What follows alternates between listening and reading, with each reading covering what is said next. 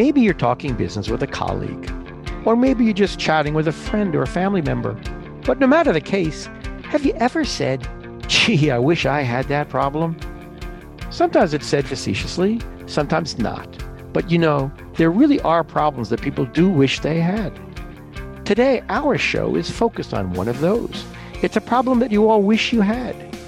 What's that you say, John? Well, today we're going to be talking about how to deal with the challenge of scaling your business. I'm right, am I not? I'm John Pryal, and welcome to Georgian Impact Podcast.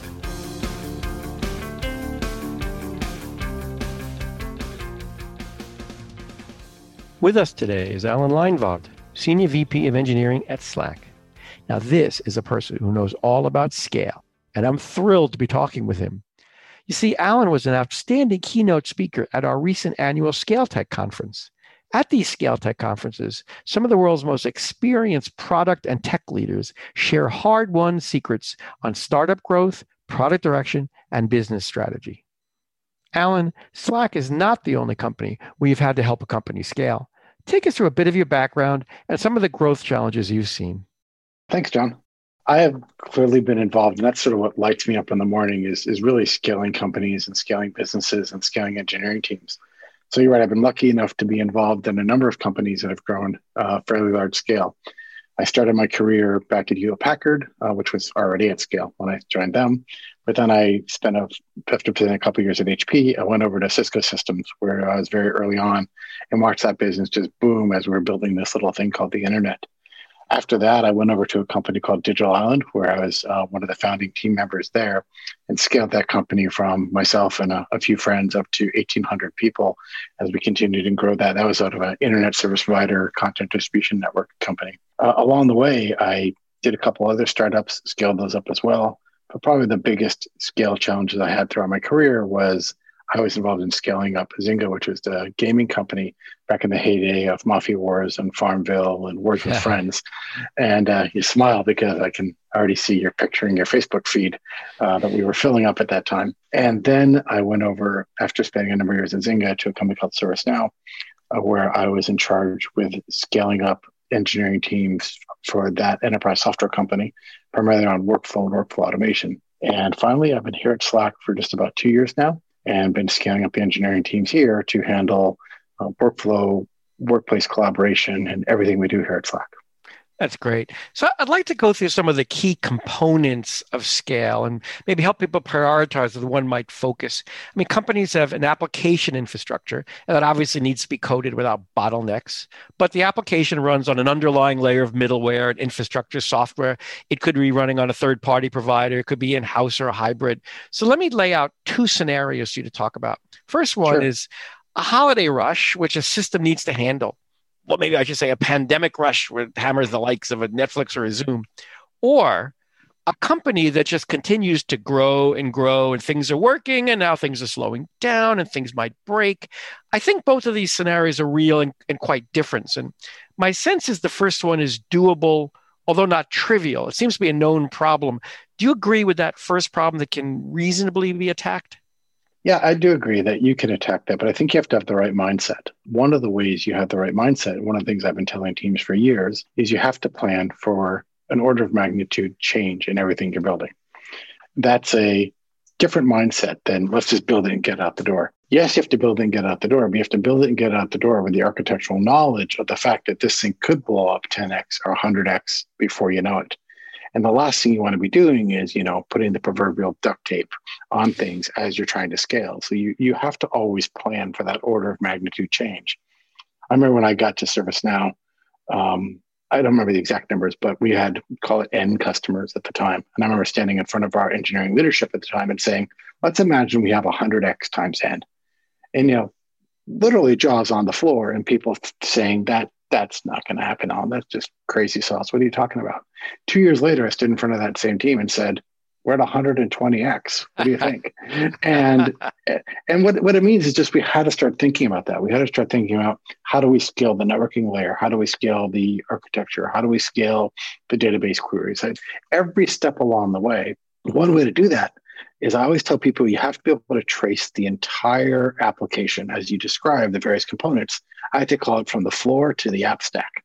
So you have to know what's happening, at the physical layer. You have to know what's happening at the networking layer. You have to know what's happening at the system side. You have to know what's happening at the database side, at the caching tier, in the application logic. You can't be writing software that can't be tested. You have to make sure you load test things at every layer of the stack to make sure you're able to handle that scale.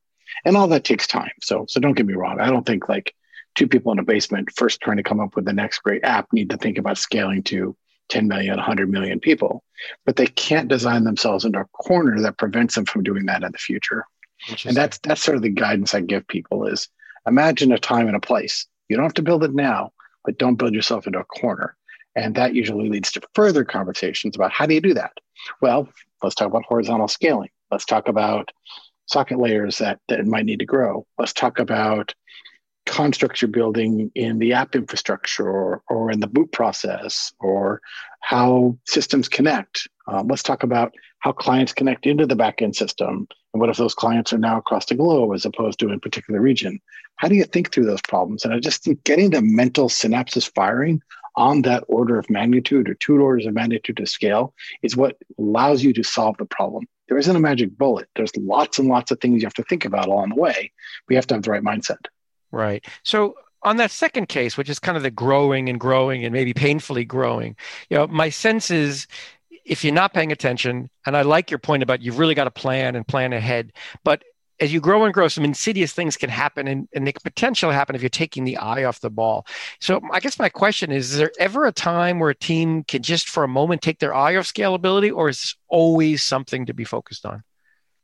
I think it's a problem you want to have. And I think if you're not thinking about scaling, then is something that will eventually come back and bite you in a couple different ways. One of the things I tell engineering teams a lot is I say, the way to run your engineering team is this way. You wake up in the morning, you think, are there customer issues I need to fix right now? Are there like hot burning fires? Second thing you want to do in the morning is you want to say, are there things that are remedial effects or post-mortem action items that you need to look at from those customer incidents that you need to fix? And then lastly, you need to build an incredible product.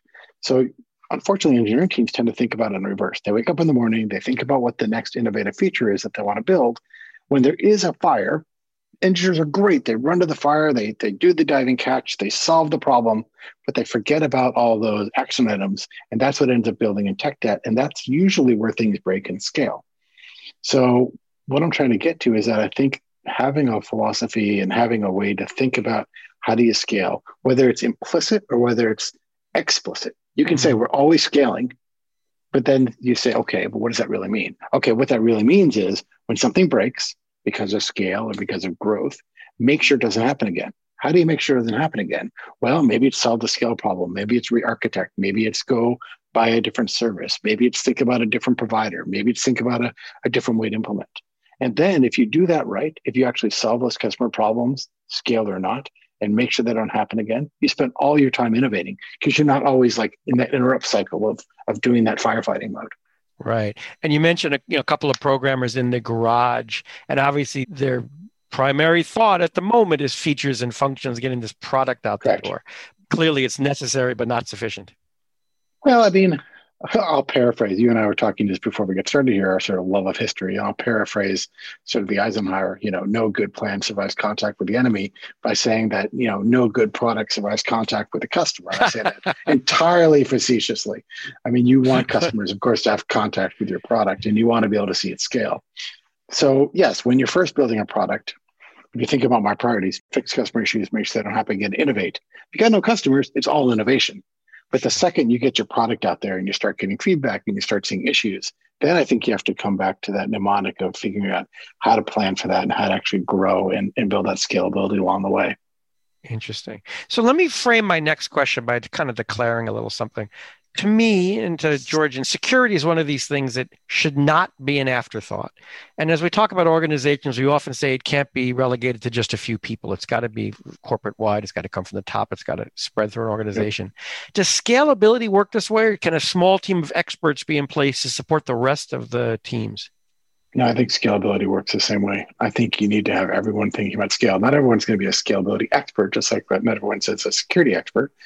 But I don't think you can have teams that ignore scale in order to be successful. Like I said, they might not be scalability experts. They might not know about horizontal scaling or, defense in depth and things like that. But you can't have a team that's building a piece of functionality that can't scale because they're just not scalability experts. I think you have to indoctrinate that into the entire organization and let everyone be a participant in that challenge. Good. So it really becomes culture. So Yeah. Every vendor, and dare I say investor, kind of loves solutions that are sticky.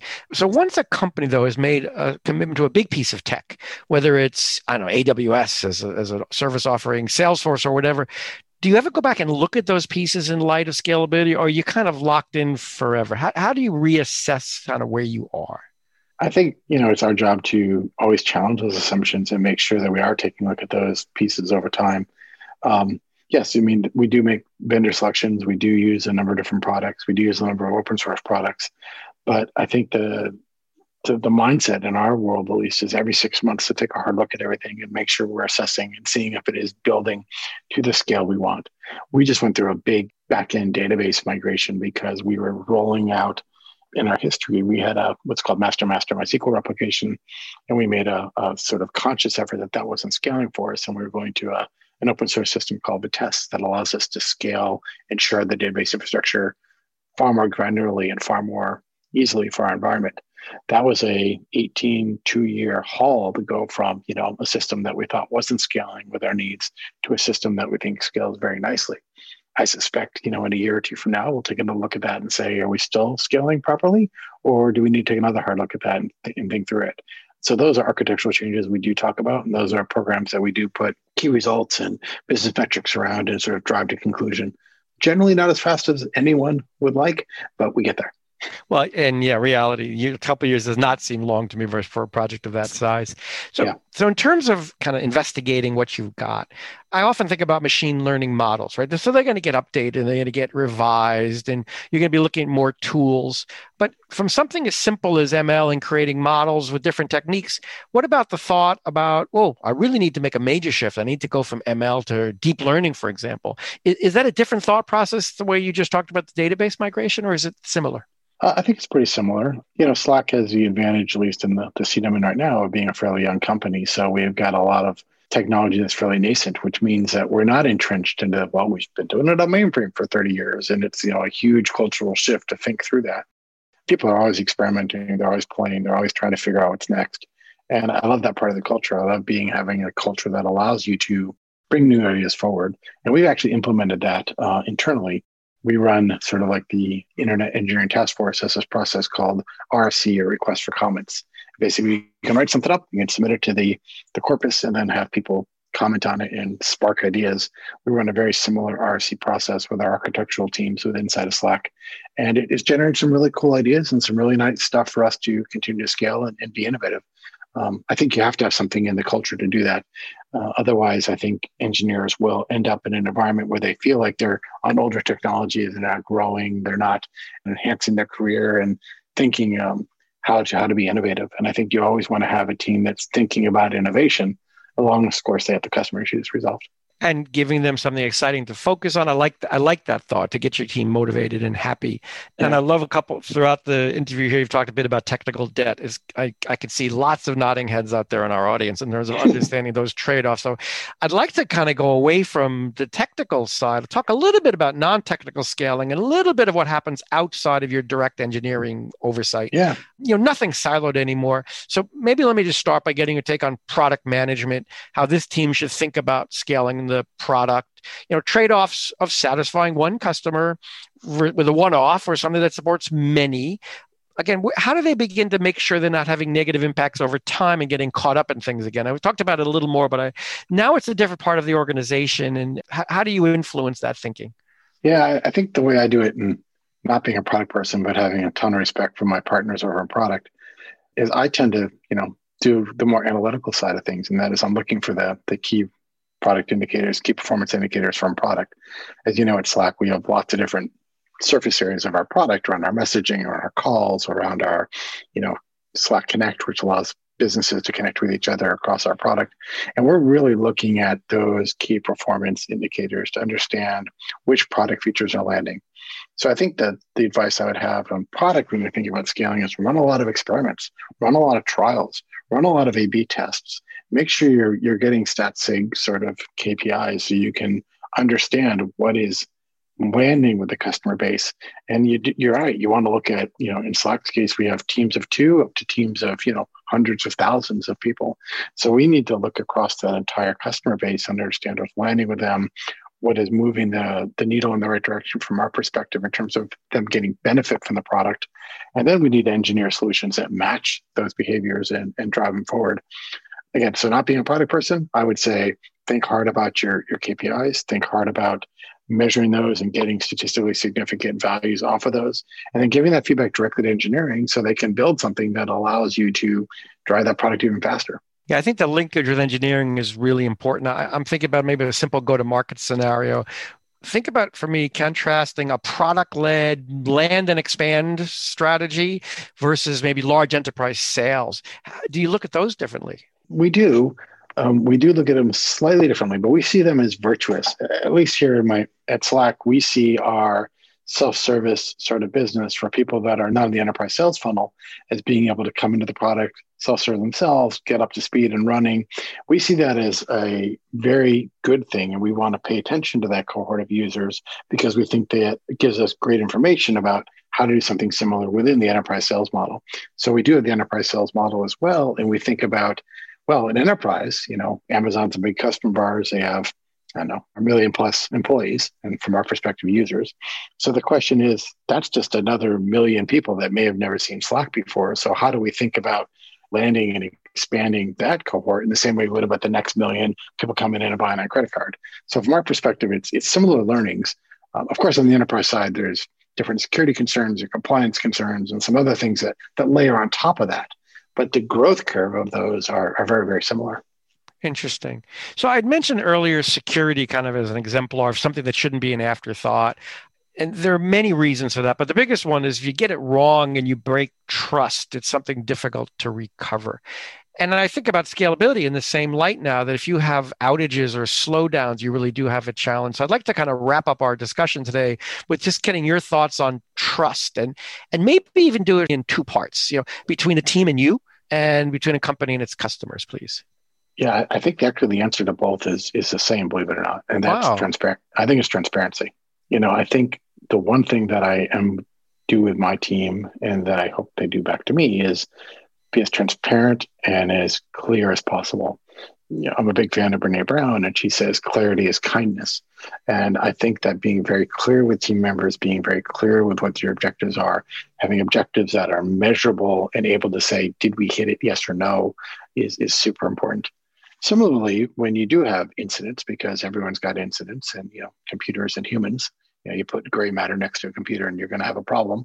I think when you do that, the worst thing you can do for a customer is to sort of try and blow it over, try and make it not the issue it was. It was a customer incident. They felt it. They're upset about it. You need to go in and you need to be as transparent as you can be without going through all the details in every nth level, because honestly, they don't really care. But the customer wants to hear is as follows, and this is we have to be transparent about. We know what the issue was. We have remediated it, and it won't happen again. And here's the steps we're taking to prevent a future recurrence. If you're transparent on those things, here's what happened. Here's the mistake that was made. It was a bug. We found a technology. It was a process failure. We had a human error. Something very clearly broke. We know we fixed it. That's what the customer wants to hear. They want to know, how do I know I'm not going to be skating on this thin ice and fall through again? So have we remediated that issue, and do we have it to a point where it's not going to happen again? And then the last one is, what are those action items to make sure it doesn't happen again? We specific dates on when you'll deliver them and follow through. And I think if you do that and be transparent about those things, you can rebuild that trust. But the worst thing you can do is break customer trust, because that adds friction to the sales cycle, the marketing cycle, employee retention, new recruits, bringing in new folks to the company. It's just the worst thing you can do. That is a cascading issue of problems. Allan, this was just a fabulous discussion. It's so enlightening. I think everyone's going to love what we hear from you. Thanks again for talking with us at the conference. Thanks for talking to us on the podcast. It's just been a pleasure. Thank you so much. Those 3 points around transparency affect security, affect trust, affects issues you might have along the way in all of your workings with your customers. And I just want to end it on that. Don't forget those 3 points. Again, my thanks to Allan for insightful conversations. Thanks again for listening. And for the Georgian Impact Podcast, I'm John Pryl.